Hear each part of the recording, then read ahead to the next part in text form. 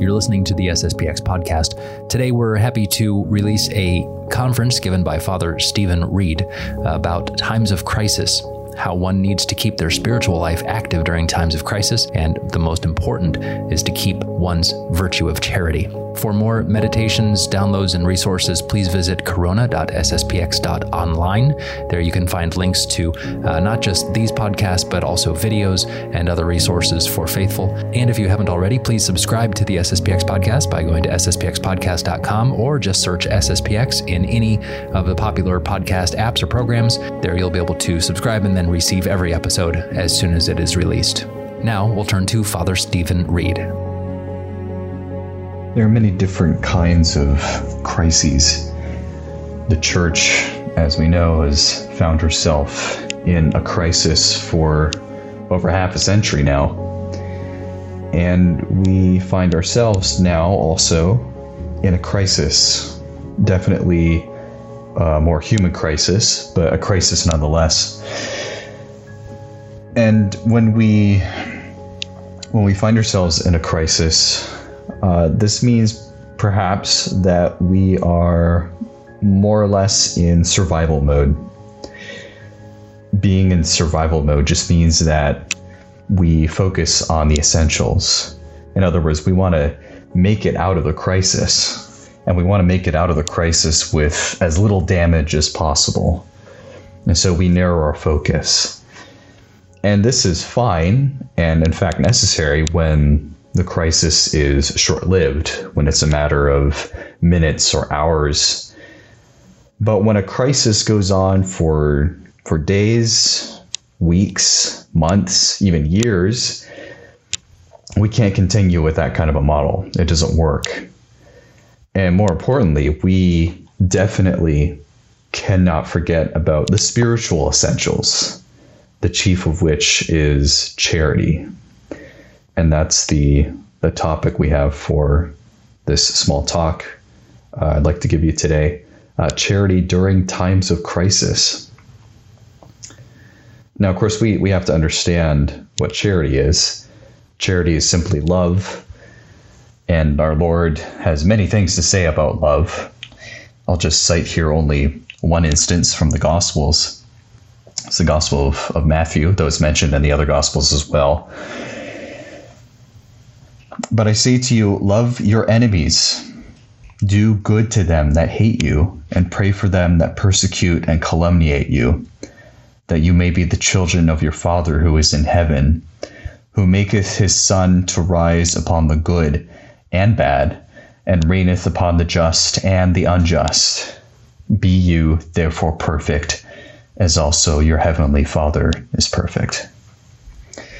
Now, if you were following along, you probably noticed I skipped a few lines before that last line at the end. And I did that on purpose because I wanted to make a connection between this idea of love, loving our neighbor, even our enemies, and that last concluding line, be perfect as your heavenly Father is perfect. In other words, the reason why we must love, the reason why we must love the person next to us, even the person next to us who is unjust to us, is because we are meant to be like God. We are meant to love as God loves. It's the only legitimate reason, ultimately, for loving. We can love in the first place because God has given that to us. And we can love in a supernatural way only with God and for God. As we know, perhaps from our catechism, we know that the supernatural infused virtue of charity, one of the three theological virtues, faith, hope, and charity being the most important, is a virtue that comes from God and is also directed necessarily to God. It's all about God. It's why, of course, it's a theological virtue. It's totally focused on God. We receive that virtue, as we know, as well from our catechism at baptism. And so before we talk about loving our neighbor, loving the person next to us, we definitely need to first understand loving God. And this is important because it's not something optional. If we want to be saved, and of course we all want to be saved, I would certainly hope so. If we want to be saved, we have to love God. It's necessary. The Old Testament has very few references to loving God. There's a lot of things that are said about following him, fearing him, appreciating him, but not so much loving him. Loving God, love of God, is characteristically Christian. Now, the problem or the difficulty that we might run into is this idea of commanding someone to love. We are commanded to love God. You know, for example, you might tell a small child that they have to love their older sister. You can't command a child to love their big sister. It's not possible. Children should love their siblings, even their older siblings, of course, but you can't force them to do that. You can tell them to show signs of affection to their sister, to give their older sister a hug, to thank them for gifts received, because, of course, children can do these things. The big sister wants affection, but that can't be forced, obviously. In other words, affection is not something that you do. It's something that happens to you. It's something passive. We don't tell children that they have to love their older sister. But interestingly enough, we do tell them that they have to love God. Now, the word love here is being used in a different sense. Loving the older sister and loving God is different. The main issue here is that we are comparing our love of God with love for a human being. And when we do that, it makes it more confusing. The way a newlywed couple, as another example, loves each other, it's all wholehearted focus. Everything is about that other person. We cancel plans. Our habits suddenly change. We have all new interests that we never had before. We become interested in their family when normally we never would have if we hadn't known them. Because we're infatuated. A newlywed couple or someone who's close to marriage, they're infatuated by this other individual. They're totally focused on them. With God, it doesn't feel that way. It might feel that way sometimes, but for the most part, if we're really honest with ourselves, it's not affection like a newlywed couple. It's more like an arranged marriage. And I think this brings us shame, maybe even a bit of confusion, because we realize, well, gosh, I don't love God, and I need to love God. This distinction, of course, is talked about many times in spiritual writings. You probably, if you're familiar with it, the difference between affective and effective love. Now, those two words sound awfully similar, so we'll just make a distinction between, first, love that happens to you, and love as something that you do as an action. Passive love and active love. Now, we have this expression in the English language that's very fitting. Falling in love. That's what we mean when we talk about love that happens to you. When we fall in love, it's a feeling. It's often very sudden, and it's definitely something that's outside of our control, at least at first. In this sense, this love that happens to us, this passive love, this is something that the saints have had, and this is something perhaps that we have had too, at least in moments. We have really felt this love for God, and it came to us in a moment of grace. But then there's a different kind of love, and that's love as a choice. Love is something that I do. It's an act of the will. And this kind of love, this love is a choice. It doesn't have the same feeling as love that happens to us. It's a choice. And sometimes it's simply nothing other than a choice. It's cold. It almost, even to, in a certain sense, it feels indifferent. And that can be repugnant to us. But we have to understand, of course, that it's real love. Of course, we can and we will feel this spontaneous love for God.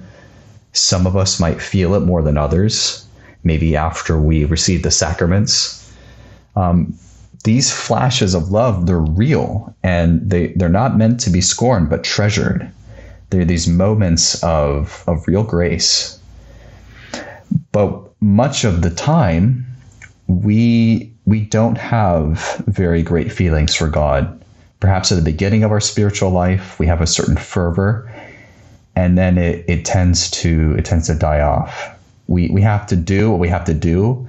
We say our prayers, we go to Mass, we do all these things, but at a certain point, it feels maybe cold and distant. And we might ask ourselves, is that true love? And of course the answer is yes, it certainly is. Even by trying to love God, and this is the key, just trying to love God, wanting to love him, knowing that we probably don't love him enough, but knowing that we could always do better and that we want that and we desire that, even if it feels distant from us, that in itself is loving God. Not so much in the sense of falling in love with God, but as a choice, as something that we do, as an action, as an act of the will. We have to understand as well, though, that just because we make these deliberate acts of love, these choices, these acts of the will, this doesn't mean that it will all of a sudden turn into love that happens to us.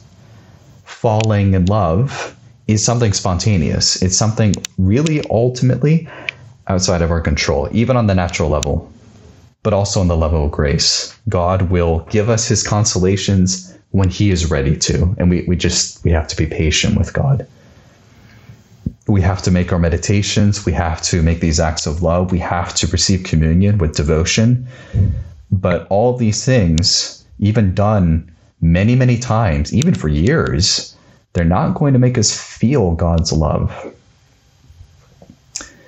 And God does this on purpose.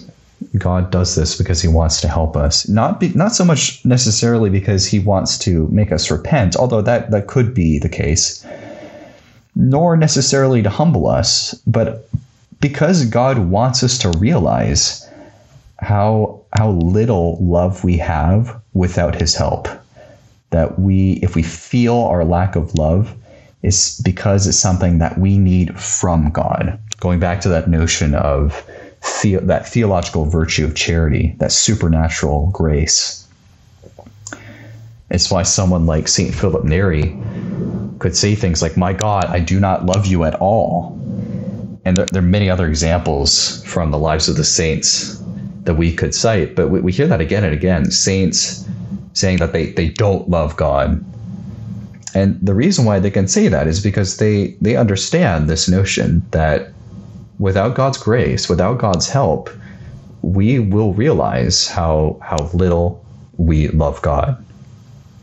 And that's okay. And knowing that and striving to go past that and striving to love God the way we ought to love him is already an act of love. And so then, of course, don't compare this love of God for maybe love that you might have for your spouse or your children. That is definitely a love of feelings, although certainly there are times we have to make those acts of love that might even feel cold. But that love of feelings is not the same thing, as good as it may be. And so don't even worry so much about our motives for love, whether they are pure or not. Don't ask so much, what is my motive for which I love God? But rather, what is the motive that I need to have in order to properly love God? And remind ourselves of that and strive for that. And knowing that just by doing that, we are indeed loving God, and loving God each and every day more and more as we ought.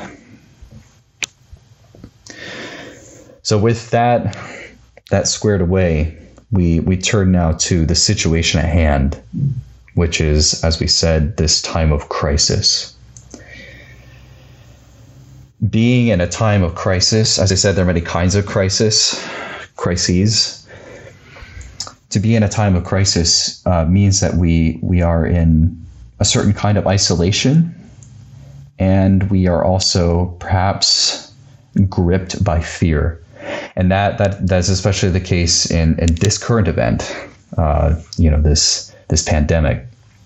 We are very much physically, many of us, probably most of us, isolated, and we are afraid.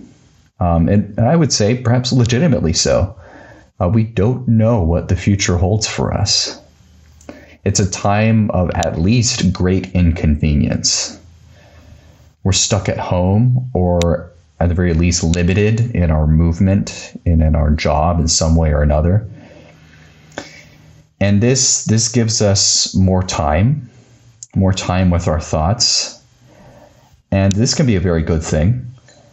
But it also gives us perhaps more time to think, more time to maybe even to brood.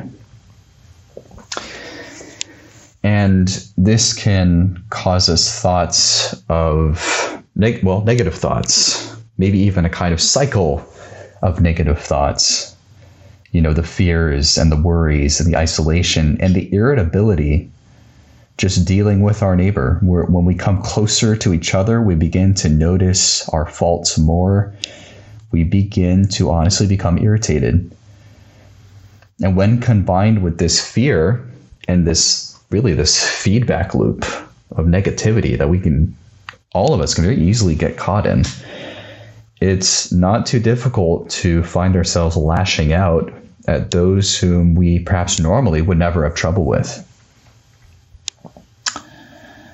Maybe we hope during this time of crisis, during this time of isolation as well, that we might get closer to God with more time, with more silence. Maybe we hope that we'll be able to have more time for prayer, to have more time for self-reflection.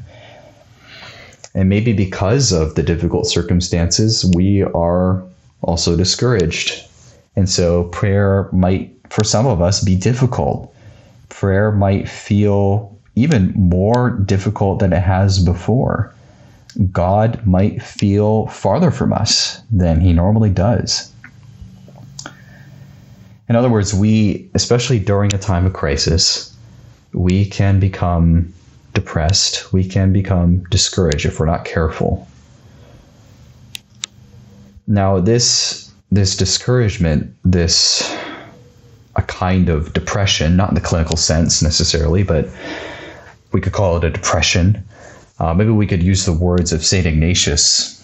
If you've ever been on an Ignatian retreat or read the spiritual exercises, perhaps you're familiar with the discernment of spirits that St. Ignatius talks about. These excellent tools to help us through these times of difficulty.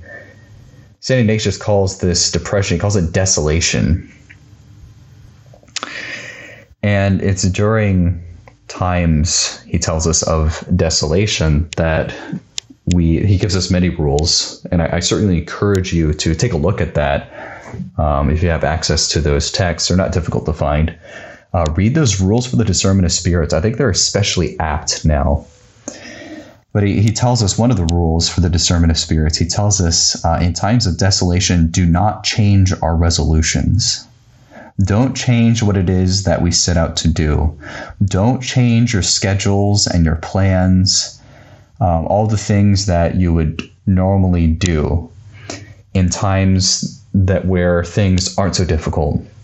Maybe you made these resolutions and plans in times of consolation, in times of when you were full of zeal, full of courage, or even just at a time when things were normal. try as much as possible to keep that normalcy, to keep those good resolutions, to keep that regularity, even if we don't feel like it, even if we feel consumed with this apathy and this fear. These times of desolation are allowed by God in order to help us, in order to, even we could say, to test us. Our life it's full of ups and downs, highs and lows. It's our human nature. It's how it works.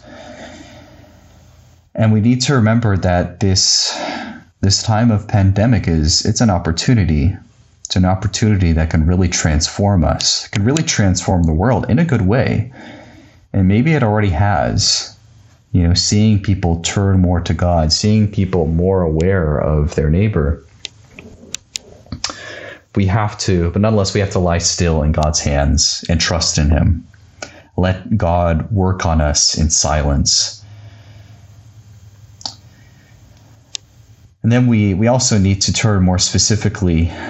consider more specifically our neighbor as well. We're called to love our neighbor. We're called to love the person next to us.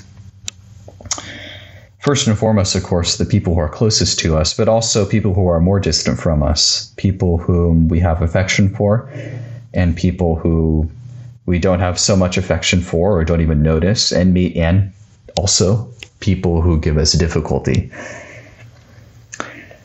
Because during this time of crisis, we find ourselves under various restrictions and difficulties, we will probably begin to notice our neighbor a lot more. And that is a particular danger that I want to address to you. We're going to notice our neighbor more.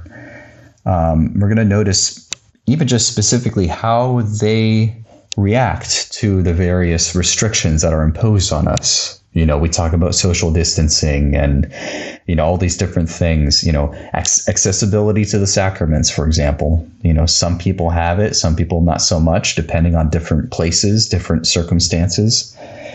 And we're going to pay a little bit more attention to these other people. And the main danger, the main temptation that we need to avoid is this temptation to judge our neighbor, especially to judge them rashly.